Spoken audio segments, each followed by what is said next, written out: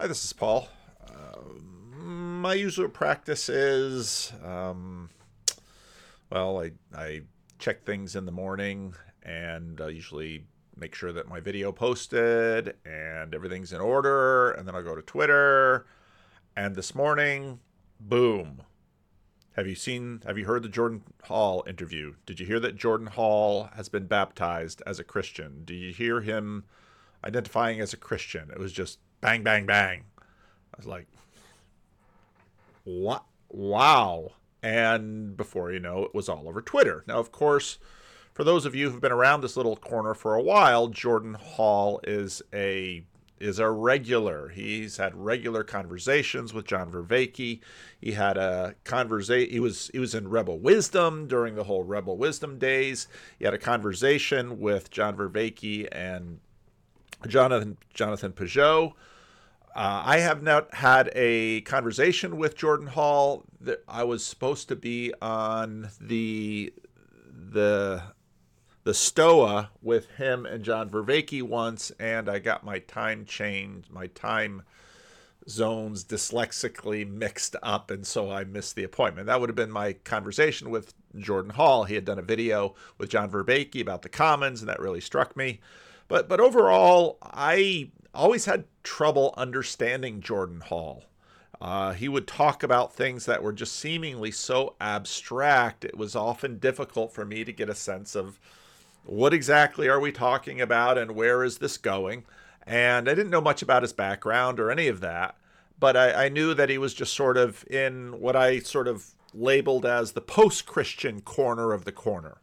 And he was very much involved with John Vervaeke's practice of religion that's not a religion. Now, some of you will notice that I am playing around with Descript. Descript is a text-based video editing tool. And I got turned on to this by Malcolm and Simone, and I've been playing around with it, finding its strengths and its shortcomings.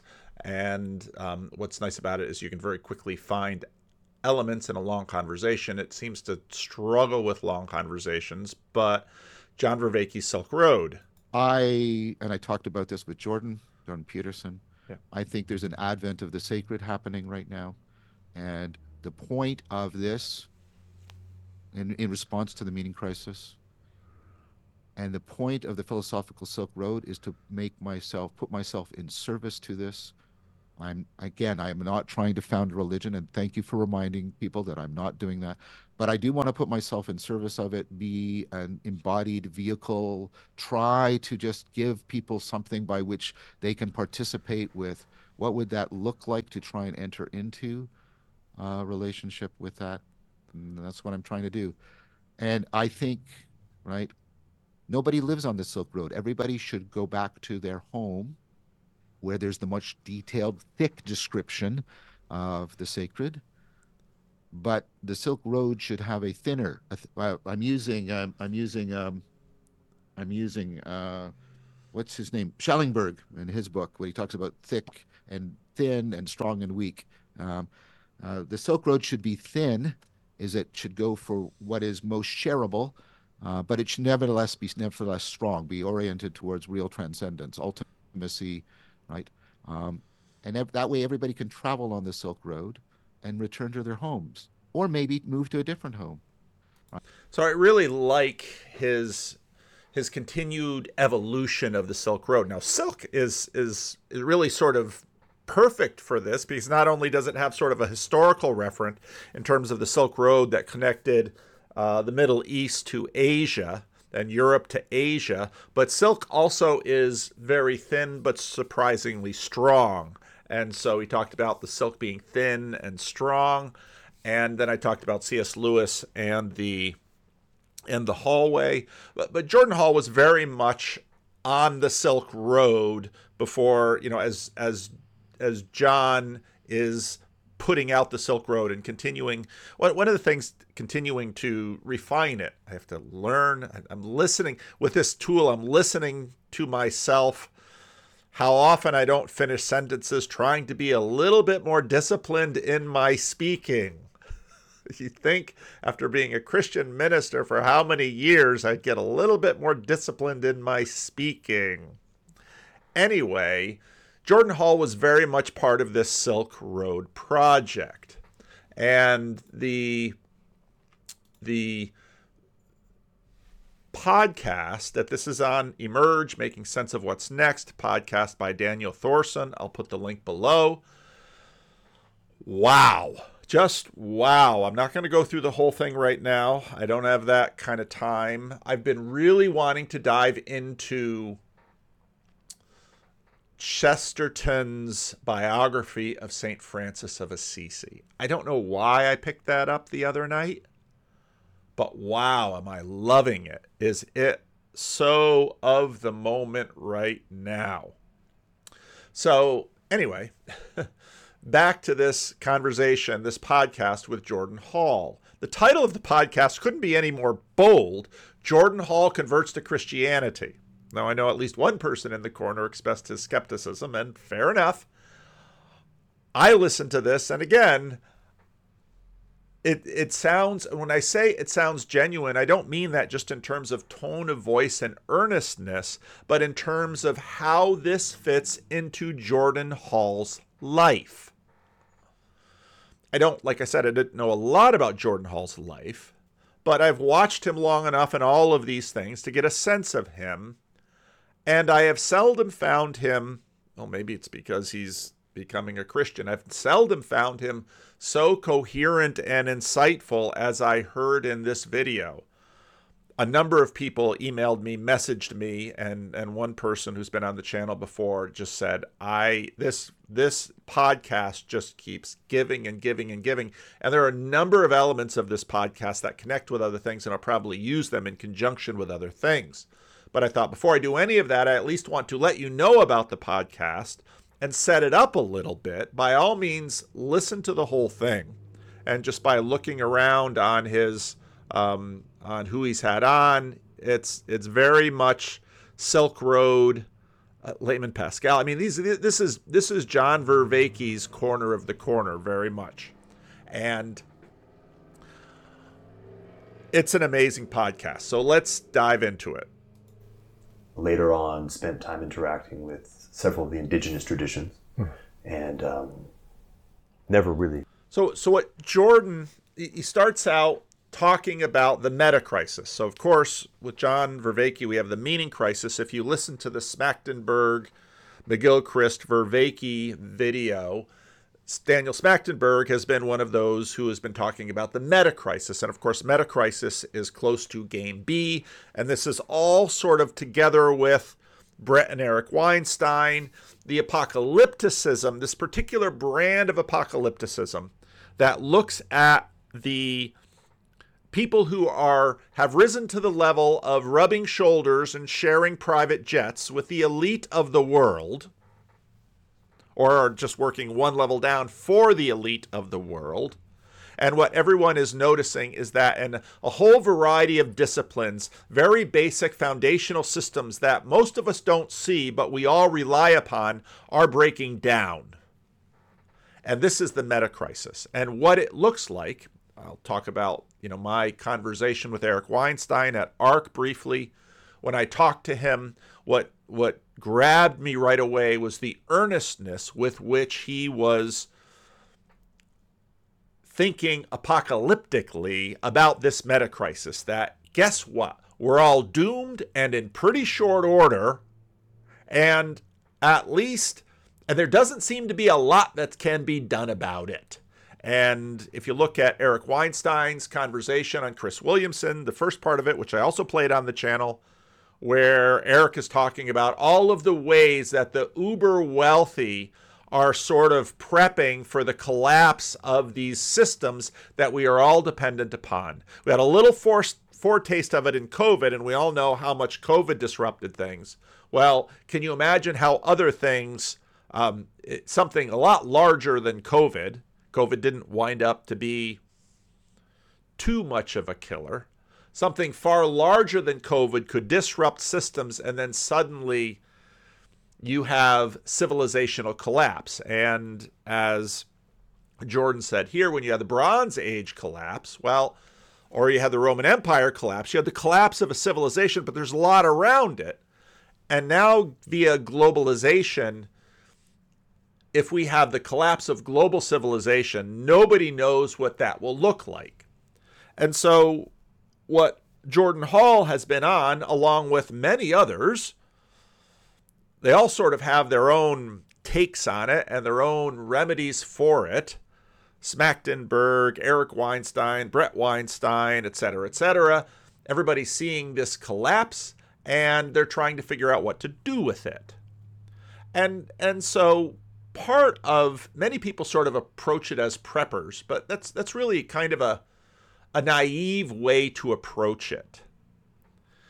Because the problems aren't just out there, the problems are in here or in here. And it's actually we can use the Collins, they have their own doomsday thing, Malcolm and Simone Collins, but how can I say this? This is very much the Silk Road. Okay, what do you need? Not only you need to participate in, you need something to embody. And again, John Vervaeke was never clear. I'd never heard him clearer than what he did in my conversation with him with respect to, you can't live on the Silk Road. You need to go back to your home.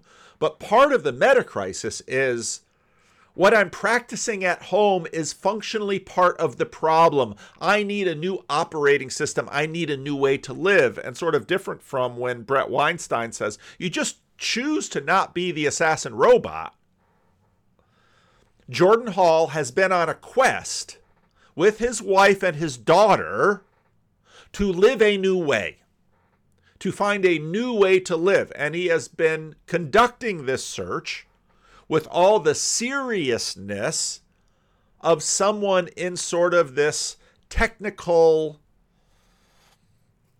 apocalyptic, post-Christian venue. And he walks nicely through this in this podcast, because for the people who listen to this podcast, this is their world. Certainly couldn't have gotten to the point of actually adopting a truly indigenous worldview, well beyond my capacities, but participating in that space meaningfully.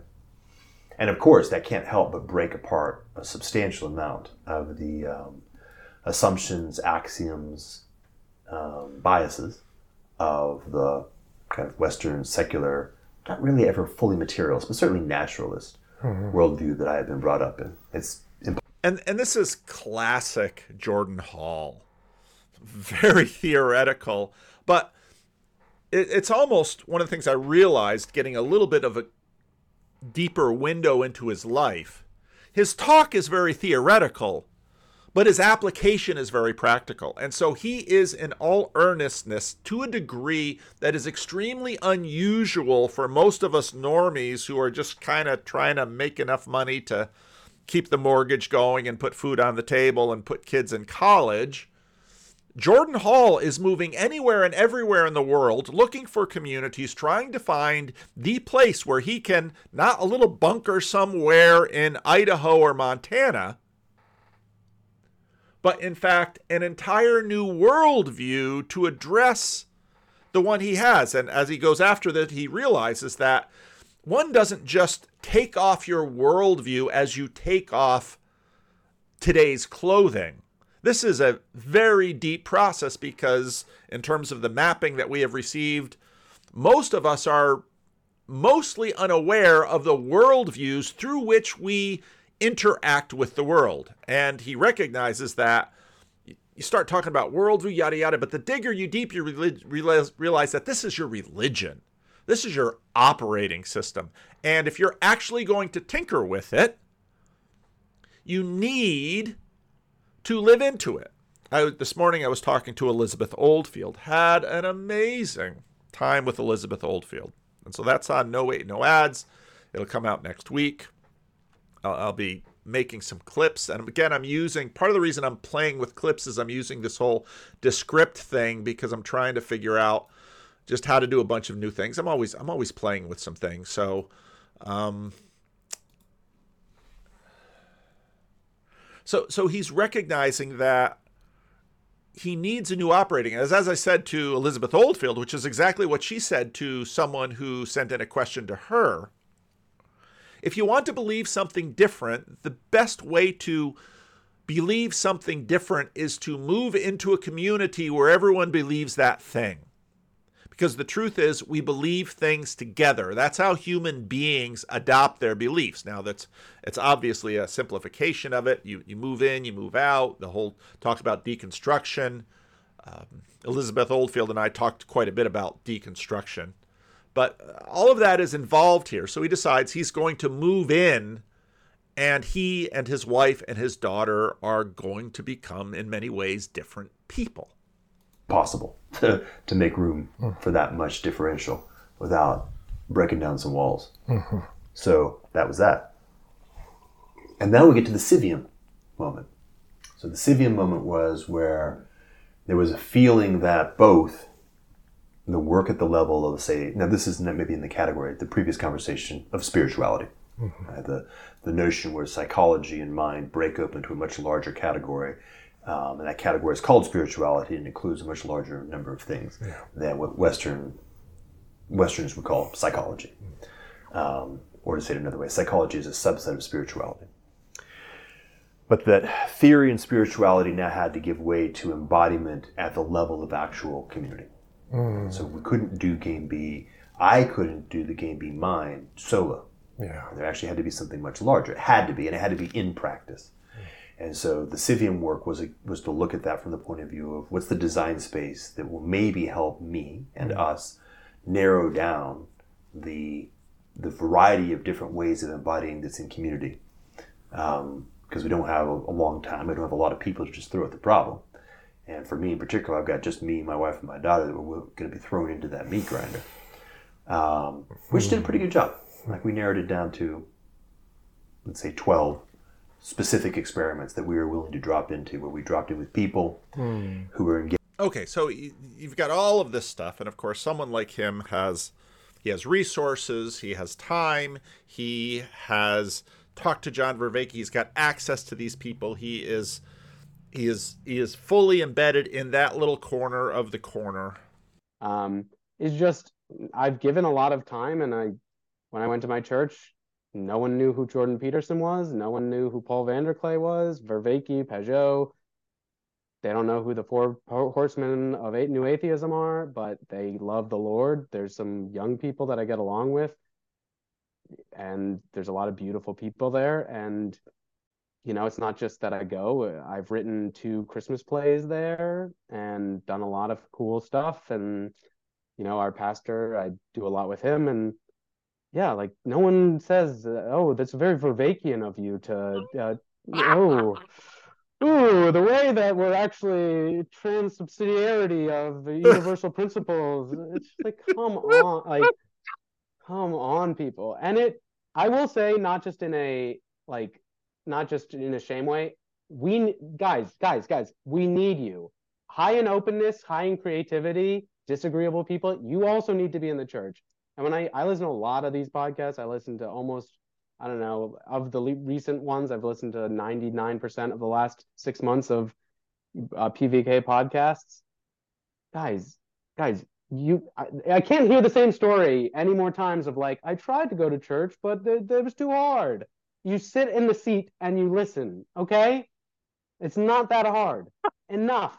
These people are like, well, I was reading physics and I was reading about transubsidiarity across multiple dimensions. I'm like, you can't drink lukewarm coffee and sit in an uncomfortable seat and shake hands with 5 people afterwards. And it's like, oh, but that's impossible. It's like, enough. You're learning about, evolutionary psychology of turtles, and you can't listen to a sermon on like why you should be nice to your neighbor. Enough.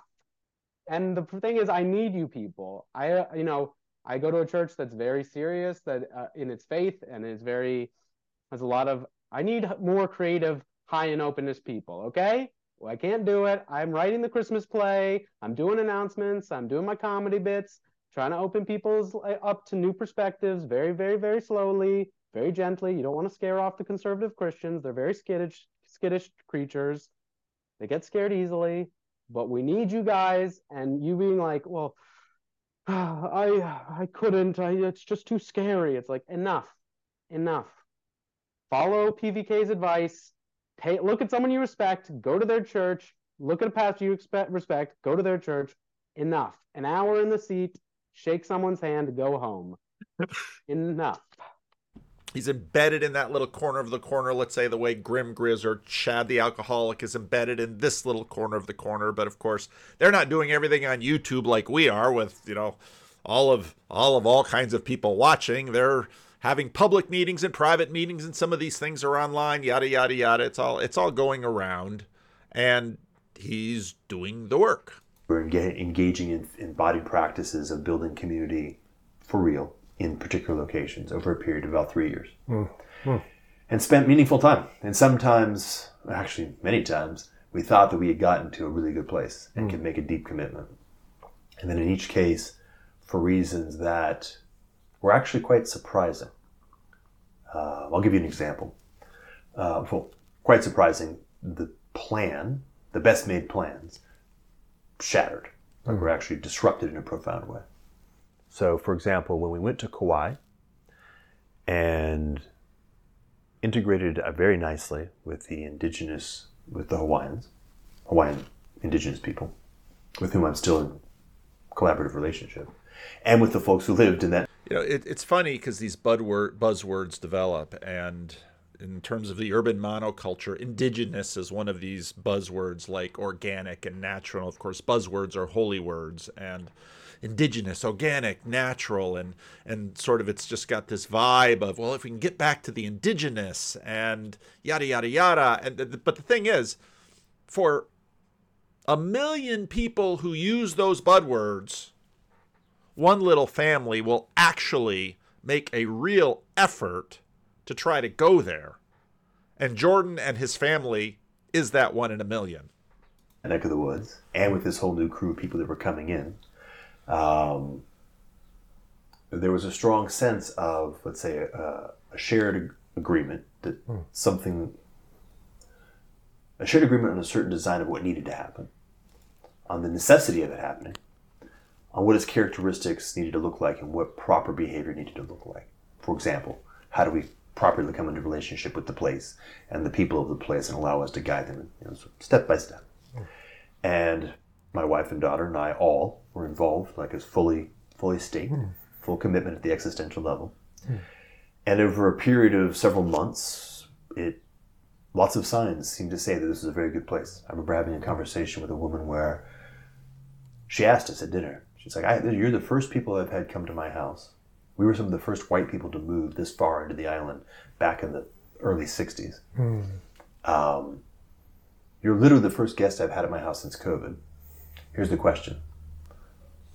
How did you make it into the center of centers? Why are you here?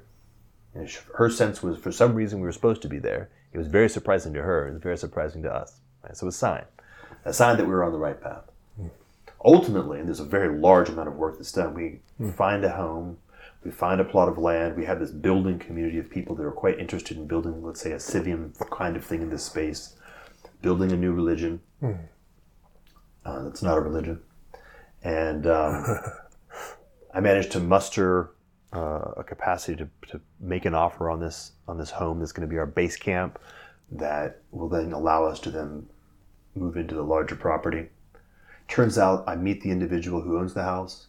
He was on a very interesting life journey similar to my own, and his current home in California was about 10 minutes away from my current home in California. So I went and had coffee with him. Turns out the guys who actually originally built the house were a very famous, locally world famous crew of Texas wrestlers in the 70s, who I was passionately, fan of back in that day. Like, all right, I am the degree to which this is the right place is off the charts. So I said, all right, I'm in. I'll make this very large stake to make this thing happen, which then is the next step. And we actually had some people who, when we went back to California, were wrapping up, we're moving, everything shutting down, people who were already staying in that house, preparing it for us to arrive. And on my birthday, by the way, was closing day. Not closing day, but signatures day. We're going to sign the documents. Perfect. Offer acceptance. So They made an offer, or I made the offer on it, offer acceptance. On that day, they get 2 offers, all cash, at 20% more than what I was offering, which I was at the limit of what I could do. This is the example of like this surprising, like, wow, what the heck just happened? Almost not just demoralizing, but disorienting. All right, this model that I had built of what proper action, what proper choice looks like, that I have now cultivated, and this is, by the way, like the 5th or 6th rodeo, still isn't right, and it's a yank, like a hard yank. And in the process of saying, okay, learning more, of stepping away from that sort of put that whole journey in the rearview mirror, and we kept trying. So 2 or 3 more bites at that apple, and equally deeply invested up to this point now, actually having put all our stuff in pods and moved from San Diego. We finally are now recoiling from the most recent disaster in Ecuador, where I've actually, by the way, gotten very sick. And I'm literally at my parents' house. How funny, right? In Texas, because we have no home and nowhere to go. Really wondering what the heck, what's going on. And maybe this is the point where the humility is set in deep enough. And Vanessa says, well, let's go to Asheville, North Carolina, which weirdly enough is literally the last place on the list. And I mean this, we have this list of places that people had recommended, that we had, eliminated many, we had added certain ones. As you know, we did an RV trip in late 2020. We went all the way up to the monastery, the high point of the map, and then came all the way back down. And on the way down, we had Asheville on the list, and we skipped it. The only place we skipped on the whole trip. We just drove right past it. She said, all right, last place on the list, let's go. Let's at least check it off. So we visited. And weirdly enough, although our Airbnb was in Asheville, we chose to fly into Charlotte and drive into town. I'm not sure why. You can fly into Asheville Airport. And let's say somewhat randomly, we were going to meet the one person who we had been introduced to. We didn't know anybody in the whole region, but the one person we'd been introduced to. And he said, why don't we meet in Black Mountain? So we met in a little coffee shop in Black Mountain, which, by the way, as it turns out, was founded by one of the members of the church I go to. So we met there. We happened to walk around a little bit. Beautiful, like a very strong sense of, like that. Positive. Went to Asheville. Very nice place. It wasn't the right place for us. But we didn't have anywhere else to go. So we decided on January 15th of last year to just pull up stakes, got a 3 Airbnbs in Asheville, and my mom came with my daughter. Like, all right, let's check this place out. So we did one, we moved to the next one. By the time we got to the second place, I said, you know what? Why don't we just eat all the deposits we put on these? I think the answer is going to be Black Mountain. I see an Airbnb, we can get there, let's do it. Sorry, this wasn't January 15th. This was actually like December 21st of last year. Not this most recent December, but the one before it. So we did it. We went up there. And it turns out to be a particular day called Holly Jolly, which is kind of like everybody open, all the lights are on, all the businesses are open, everybody's kind of out playing music. It's a festival. At Black Mountain. At Black Mountain. Oh, wow. So a very nice impression. Yeah. And we were staying walking distance to town. Now remember, I've got all the Sivian stuff in the back of my mind. Like, what are the design criteria for what the minimum viable form of human collaboration and ways that we live must look like? Right, so I've been looking to build this, looking for ingredients of what it might look like to design it.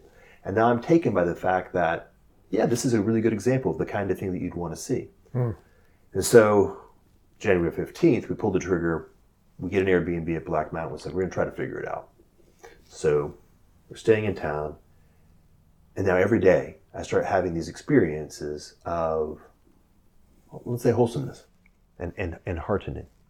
And in some sense, very simple stuff. I'm just walking around town, and some old couple on their porch waves and invites me and my daughter to come up. We walk up to the porch, we sit down and have a chat with them for an hour and a half. The next day we're walking along, and 2 ladies who just moved into town, retired from being school teachers, invite us to come to the potluck for their housewarming, out of the blue, which is not that crazy, but in the real world, in the world we live in now, it's actually kind of crazy. It's the way it ought to be. In some sense, it's a very simple way of doing things. And I should mention, by the way, the 2 ladies, they're married to each other. This is a interesting community, which is simultaneously has a lot of very old-fashioned values, and probably 90% of the community goes to church. And yet at the same time actually has what we call it embodied inclusiveness, or maybe even like embracing is better. Instead of including, embracing. And so it begins to grow on me. I start having these experiences of, wow, maybe I was actually quite arrogant in some sense, thinking that we needed to design something new. Maybe the right answer has actually always been be invited into something that is already, and then find a way to support and help be part of that, which at that point was all I had left in me anyhow, so it was a pretty good answer. And we were embraced. And I remember actually by probably about the end of month 1, I still was very suspicious. And I walked up to the folks who lived across the way, who were old folks, probably mid-80s. And I said, all right, guys, when's the other shoe going to drop? And he smiled and he said, well, I've been here 40 years and it ain't dropped yet. I said, all right, good enough for me. We're in.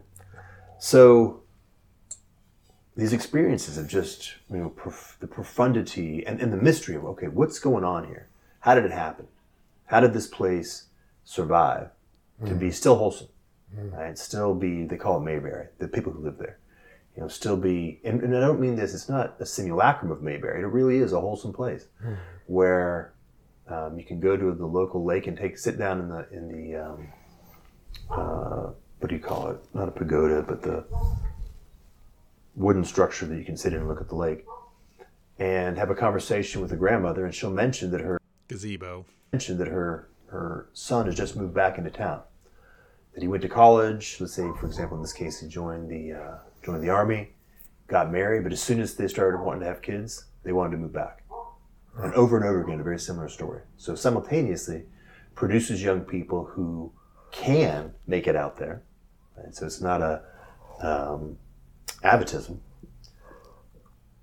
But when they actually are choosing to have and create family, they want to move back and do. And bring a lot of that capability and energy, in this case their spouse and their kids, back into town. So there's a aliveness, it's a vitality. And I should mention, by the way, weirdly enough, I don't know if you've ever read it, but there's a book called 1 Second After, or 1 Minute After. It's one of the earliest, well, maybe a couple decades, maybe more than a couple now, about an EMP attack that takes out all the electrical systems. Actually, I have read this book. Yeah. It's fiction. Yeah. A profoundly good analysis of a post-apocalyptic environment with a realistic apocalypse, which, by the way, during the Game B days was pretty high on the list of realistic apocalypses. But here's the point. A sizable fraction of the people in town have read this book. And so the consciousness of apocalypse has been metabolized. Fascinating. Like, there actually are, there's a consciousness and awareness of resilience in the context of what might happen if things fall apart that is neither panicked. There's not a lot of preppers. That's not the mentality, but it's a mentality of, okay, how do we prepare for bad things happening in a variety of different formats? So I could drop in and have conversations, game A, game B conversations with pretty much anybody pretty quickly. And one, nobody's freaked out, but two, they would begin to nod and say, oh yeah, this is the infrastructure we've got in place. Here's our food, here's our water, here's how we've kind of designed these sorts of things. Here's the people who are good at it. And I'm like, wow, you guys already have thought this stuff through. So as I go through my CVM checklist, here's the resilience checklist, here's the wholesomeness checklist, here's all the elements of it. And then because of the vitality of the community, I've actually been able to find collaborators at the same level that I've found anywhere else in the world, like very high level capabilities with very diverse backgrounds. So I know that some of you listening to this, especially the same-sex reference, will sort of, recoil, and you might say, well, this is, he's just picking the place. But what about the conversion? Well, this church did baptize him. He said, well, what kind of a church is it? Well, I don't really know. It actually sounds Calvinist when he starts getting into it, but let's keep listening. Backgrounds. We've got people who've done missionary work in North Korea for decades and know it quite well at an intimate level that very few people do. So then a day comes along where I've been, what's the right way of describing it? maybe it's a little bit like body work. Have you ever had like a really good body worker? Yeah. Who kind of put you through your paces, but the muscles have finally gotten supple. Mm-hmm. So I've been kind of made supple. Mm. We're invited to a birthday party, not by the people who are throwing the birthday party, but that's perfectly reasonable in a real community. A kid's birthday party. So we go to the kid's birthday party. It's a raucous affair. And as we're walking around and talking to various people, two of them invite my wife, Vanessa, to their church. And this is kind of the last piece, the last, how would you say, chink. I had still maintained, in spite of everything, an allergy to church, in particular Christian church. I noticed it, like what's it called? What's Benita call it? A tightening of the body. Oh, well, hold on now. How funny, right? Through all this journey, all the different things that I was willing to explore and dive into, and the craziness that I went through. And the thing that is the actual foundation of Western civilization and is the precursor to all of the processes that I'm capable of thinking and aspiring to from the West was the one thing that I was still very much, and allergic is the right term. Yeah. I'm irrationally averse to. But I had become supple. So the answer was something like, why not? What's the worst thing that could happen? Let's just give it a shot. And amazingly enough, as it turns out, that Sunday, I was already scheduled to go to an AI conference in San Francisco, which, by the way, was the first time I've been to San Francisco since before COVID. So my wife and I have very distinct experiences. I experience where the peak of secular, technological, food in pill form, let's go to Mars, Apollo program, culture had gotten to. And I assure you it's demoralizing. And she went to a small, you've been to it, modest church in the mountains of western North Carolina. And on the flight back, she texted me and she said, I liked it. I think you should come next week. And I'd love to, this is how naive we are. I'd love to reach out to one of the pastors and see if he would be willing to come visit us at home. Think about that. Obviously, now I know that it's not just willing, but in some sense mandatory. If somebody expresses interest in Christianity and they're not currently Christians, a pastor is going to come visit their house. But we didn't know that. So she asked, and he agreed. Gordon, the elder, the oldest one, he came and visited. We came on the following Sunday, and with, I think, the exception of the summer when we had to leave town, because our Airbnb had expired and we still didn't have a place to live. And one time I've been traveling.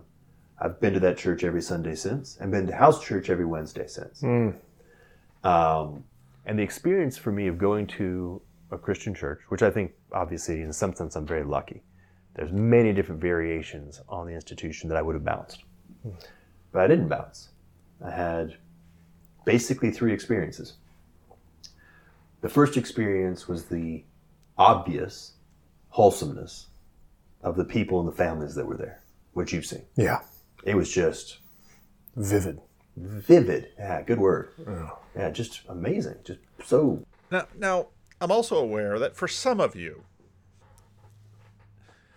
you live in the midst of wholesomeness all the time. Your life is so wholesome, you don't even know how wholesome it is compared to other lives. And this is something that, for someone who grew up in the church, in a good family, in a good denomination, surrounded by Christian people, often Christian clergy, I have been surrounded by wholesomeness for so much of my life that every now and then I need somebody to come in from the outside and just look at me and say, you don't know what you have. And so for some of you out there, I want to reinforce that, because it's a shock. And there's a lot more that could be said about that, but I don't want to interrupt this story too much because it is profound. I'm not going to play it all the way to the end. He goes into a whole bunch of different things which are really fascinating in this podcast. So my goal here is not to sort of swoop in and take take hits away from the podcast. Those of you, I had never heard about this podcast, but I don't know, it's got 140 stars on podcasts. Unlike YouTube, which is of course sort of a walled garden, it's always sort of hard to know how much reach any given podcast has. Heartening. The second was when I actually listened to the sermon, and in this case, by the way, Brandon was the pastor that time, so same one you heard. The experience I had, and this was, by the way, from Paul, so tougher stuff. I think it's actually some of the stuff that at a cultural level might be a little difficult to swallow. The feeling I had was my own discernment was, for the most part, yeah. Like, I haven't heard it said this way, but there's nothing that you're saying that strikes me as being off, except for twice, where I had a contraction. That's Benita's word. But when I reflected on that, in both cases, I was the one who was off. Like, my deeper sense was, no, that's true, and you don't like to hear it. That kind of a thing, which is good. I guess the Christians would. Now, this is something that's really important to see in many of the post-Christians in the Vervaeke corner of the corner, that, as, they have sort of followed John, and John in his capacity to check himself and to have a degree of enforced humility. And so you hear this in Jordan, because this is no small thing. He is going to a church in northwestern North Carolina. This is as Bible Belty as it gets, boys and girls. Now, again, I don't know what church it is. As he talks a little bit more, sounds roughly like a Reformed church, could be Presbyterian. Don't know. And, maybe figure that out. Maybe Jordan will come on and we'll talk more about this. I know when Molly Worthen came out as a Christian, I forget what podcast she was on first, and then she had an excellent talk with Justin Brierley. A lot of people said, you should get her on the channel. And I probably could have, but again, generally speaking, I don't like reaching out to people for conversations. I do it. I don't do it much. I did it with Elizabeth Oldfield. Usually it's because they do something that I really want to talk to them about, but I usually hold myself back because, especially for someone who is just coming into the faith. Now, Jordan's been in this a little while, so he was baptized a little while ago. So this is sort of a coming out a little bit after the fact, which I think is really important, especially in this space, which can be very much, this is the idea of the hour for me. And I'm very much that way, so I get it. But when people are new in their faith, you give them too much spotlight, it can kind of be a dangerous thing. So I want to be sensitive about that. Call that being convicted. Being very specifically poked in your own unwillingness to actually turn towards what's right and true. That's pretty powerful. And by the way, I have a reasonably high confidence in my discernment at this point. I can tell bullshit when it's bullshit pretty well. Or at least, let's put it this way. If I feel that it's bullshit, I don't pretend that it's not. That's a better way to put it. I may be wrong, but I'm not self-deceptive about it. And then the last piece was, it's funny, it was literally physical, like several times, not a face palm, like the hand to the forehead, of just, of course. That experience of what happens when humility is strong enough that you realize that something that you thought was actually very easy and already there in a profound and fully integrated way. It's like, of course, you couldn't possibly do the kind of thing that we need to do if human beings aren't willing to come on a continuing basis and give their time and attention together, focusing on the most meaningful things in a deeply committed, orderly way, i.e. go to church. Right? Obviously, it's weirdly obvious that you can't possibly actually build anything vaguely like an actual community that matters if that isn't at the very bottom of the stack. Like, that's the minimum commitment. There's lots more to it, but that's a minimum. And et cetera, like many, many times, just like, wow, holy smokes, boy. And that's that sense of arrogance. Man. And the arrogance was double-bladed. One side was the allergy, which I think is a culturally... Now, I want to talk about the church thing because, of course, it's on the main channel now, so some of you have seen it and some of you saw it before. I don't have these mess ups anymore in my recording process, but I did. What I'm going to do is I'm going to drop a little bit of the enough speech that one of the randos gave. It's on the full channel now. And the point that he makes is, as Jordan Hall says, well, actually, this going to church thing is a big deal. It's quite an accomplishment. And when you look at, let's say, a lot of the competitors or the other options that, let's say, if you're on the menu system trying to find a worldview to participate in and inhabit, it actually is both in one way extremely accessible and in another way extremely powerful. It's actually enormously efficient. Now, understand, I just did that John Mark Comer video, and it has its drawbacks. It's not perfect, but it actually works. And it was the beginning for Jordan of a process of investigation. And et cetera, like many, many times, just like, wow, holy smokes, boy. And that's that sense of arrogance. Man. And the arrogance was double-bladed. One side was the allergy, which I think is a culturally honed thing, right? Nothing in our culture has been more, how would I say, negatively propagandized than, in fact, Christianity. And this isn't that complicated. I mean, you're hardest on yourself. You're next hardest on the people you hold closest to you.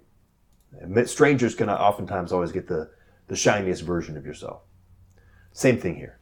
Western culture has been hardest on Western culture. And Christianity is at the very center of that. And there's some meaningful malevolence of people pointing directly at it. So part of it was that. Part of it was just simply inheriting, growing up in the 70s and 80s, when postmodernism was kicking in, when the new atheism was kicking on, and even if it was just being absorbed from the side, that allergy. But the other piece was actually just the, let's say, remnants, although, of course, with proper humility, it probably aren't the last. This probably isn't the last step of continuing to be carved out, but of intellectual arrogance, like the sense of, no, we need to invent something new, Right. and we can, Yes. because we're so fucking smart, Right. and they were so fucking dumb. Yeah. So then I was stuck. My model of what a proper community looks like, and frankly, my model of what religion looks like, was mapped. This is it. It's right here. Well, I can, in good faith, continue to participate in this church and be part of this community if I'm not actually going to at least honestly endeavor to explore what they say they believe. So I did. And so for the very first time, I really started cracking up what you call my theological mode, which has now been running hot for a year and still is super immature. I'm reasonably confident that has no end to it. So for as long as I happen to be on this particular earth, I will continue to delve into it. And what I experienced thus far has been is it opens more and more the more you delve into it. And you've got some questions, but I actually had a series of blockers. Like, here's things where I really reflect on it. I can't swallow these things. This is tough, so I'm going to have to work on them. I had challenges around the doctrine of sinful nature in this category called total depravity.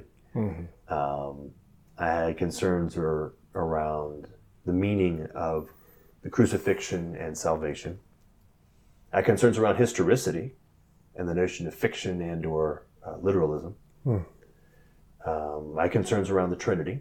And then, as it turns out, I had concerns around what appears to be an incoherence between a doctrine of predestination and the doctrine of freedom and or responsibility. Now, interestingly, the first four I've worked through to the point where I can, in good faith, say, oh, actually, I didn't understand it properly. And as I've gotten to a deeper understanding, I get it. And I feel very good about it. And therefore, I felt very confident 3 months ago of taking baptism. And the last turns out to be not that important. It's a really fun theological thing to chew on, but you don't have to actually have a particular perspective on it to be able to be in the faith properly, I would say. But the caveat here is, I'm very much a novice in this stuff. And in most cases, my understandings can be quite relatively thin. I've read now for about a year the Old and New Testament, by the way, in English. I'm not going to even try to run an Old Testament in Hebrew and New Testament in Greek, with the help of ChatGPT in some circumstances. I've read a substantial work of what are called the Apostolic Fathers, and then I think the Church Fathers. So I'm up to about the Cappadocian folks horizontally, reading up from the oldest works. And then I've probably read probably about 10,000 pages of contemporary theology.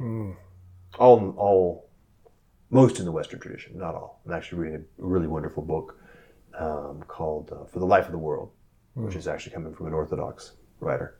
And it's amazing. It's mind-blowing.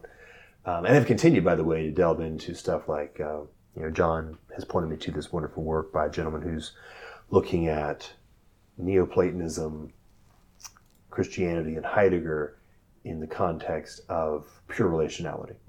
This is John Vervaeke. John Vervaeke, yeah. So continuing to delve into the place where philosophy connects with theology. Yeah. But that's where we are. Yeah, wonderful. Yeah. So Now, if Jordan shows up somewhere and you're an ortho bro, or you're a trad Catholic, or you're young, restless, and reformed, or you're whatever, just go easy on him, okay? Just please go easy on him, because what you grew up in, or maybe what you found 2-3 years ago and have been submerging yourself in and you're all excited about, that's wonderful. But we're all different, and it takes a while. And I know some of you are living your Christian life up here, and you're never going to church. You're not embedded in a community. You're not actually doing anything with anybody else. Up here is always way less real than everything down here, and you're only really going to learn the real thing by participating. And this is what Jordan knows, and this is what he clearly knows in terms of his whole story. And this is what he is pursuing. And you might, well, he hasn't read this. Of course he hasn't read that. The poor guy is just trying to get going. He had this rash against Christianity, and he's just gotten over that. And so now he's got to try and figure the whole thing out. And some of you are also going to say, well, that doesn't sound like much of a conversion to me. Conversion should be just completely take you out of yourself. The truth is, there are books out there of just conversion stories, and they're really fun books. There was a period where I read a whole bunch of these conversion story books. This was when I was in my 20s. And they're just fascinating, all these conversion stories through history. And what you discover is that people are all over the map. I just had this conversation with Elizabeth Oldfield today, and it was just absolutely delightful. And maybe I'll just share a little bit of that here. Did you go to church when you were young? Bit. So my mum's family had no religious faith or practice at all. I would say sort of low-level hostility. In a way, there's quite patches of the sort of British working class, I would say, for several generations have felt very disenfranchised by church, not relevant to them, didn't want to be preached at. It's just like snobby, snooty place to be. And that was my mum's family's reaction to the idea. My dad came from a kind of different background and was sent to the kind of school where you went to chapel. And so he had more inculcation in the sort of rituals and rhythms of church. But there was no kind of, there was no discussion of it in the home. There was a brief period in my memory where we were taken to the local Methodist church, essentially as free childcare. So we were left in Sunday school, and then they went home for mummy and daddy time, which I knew full well what it was by a certain age because they were medical and they were very frank about these things.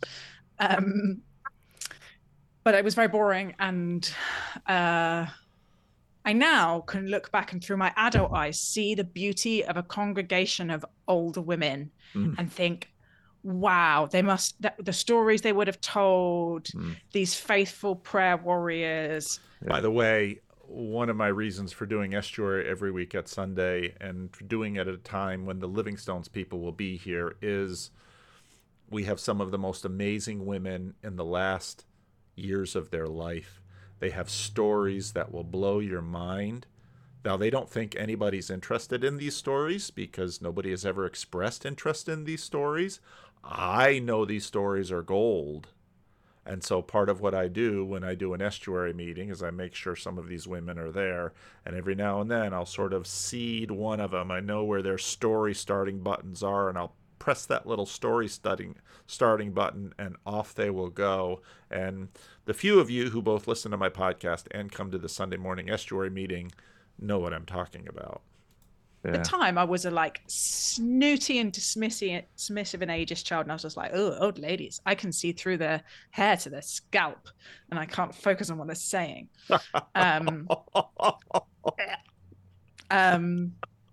Yeah, so I wasn't particularly enamored or connected.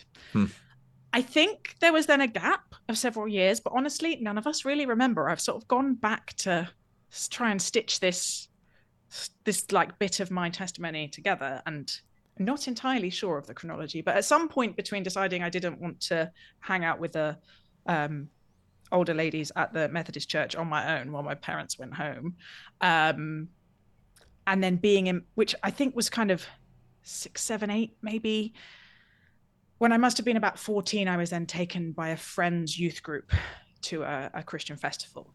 And there had a very powerful, charismatic, ecstatic experience, which felt like the beginning of something real. And did something take right then, or was it kind of an isolated experience that bore fruit later? No, it was a real, this is the world has changed around me. I have such a strong, I've tried to write about it a couple of times, and it's one of those real like, word is such a left hemispheric thing, right? There's the who is it I was reading talked about trying to capture God in a cage of concepts. And every time I sort of try and sidle up to what happened there, and you know, my kind of writerly ego is like, I can definitely describe this experience, it sort of just stops dead. So yes, I remember not being Christian before, and then standing up and being like, oh, well, I guess this is it then, I guess. So you got mugged. I guess I'm in. Yeah, I really did. And I prayed, God, if you're there, will you show me? And it was like, yes, I will. What you asked for. Yeah, it was undeniably answered in the most dramatic possible way. Skeptic's naive prayer. Yeah. So what did your parents think of this? All right, so I'll be playing with this in Descript, and I'll be maybe feeding a few little teasers out to the internet, and next week I'll release the whole thing, and if you want to see it, it's in No Wait, No Ads. But by all means, listen to this podcast. He goes from there, and as somebody wrote me, he said, I keep listening to it, and it just keeps surprising me. And so, you know, of course, dependent on what other things sort of capture me in my ADHD ways. If you're not going to listen to the podcast and just expect that I will treat the whole thing eventually in my very disciplined, systematic way, you obviously haven't been paying very close attention to my channel. So listen to the whole thing, because it's quite remarkable. It is. And again, this is Jordan Hall. He is a known quantity here in the corner. And it's a remarkable podcast. So, and you know, my conversation with Elizabeth Oldfield was remarkable too, but very different. Very different. She would go on to deconstruct. She would go on to lose her faith. And so we talk about deconstruction and some of those kind of things. And I'll probably make a little clip about that and put that out. But yeah, by all means, check out the Jordan Hall podcast about Jordan Hall converts to Christianity. The link is down below.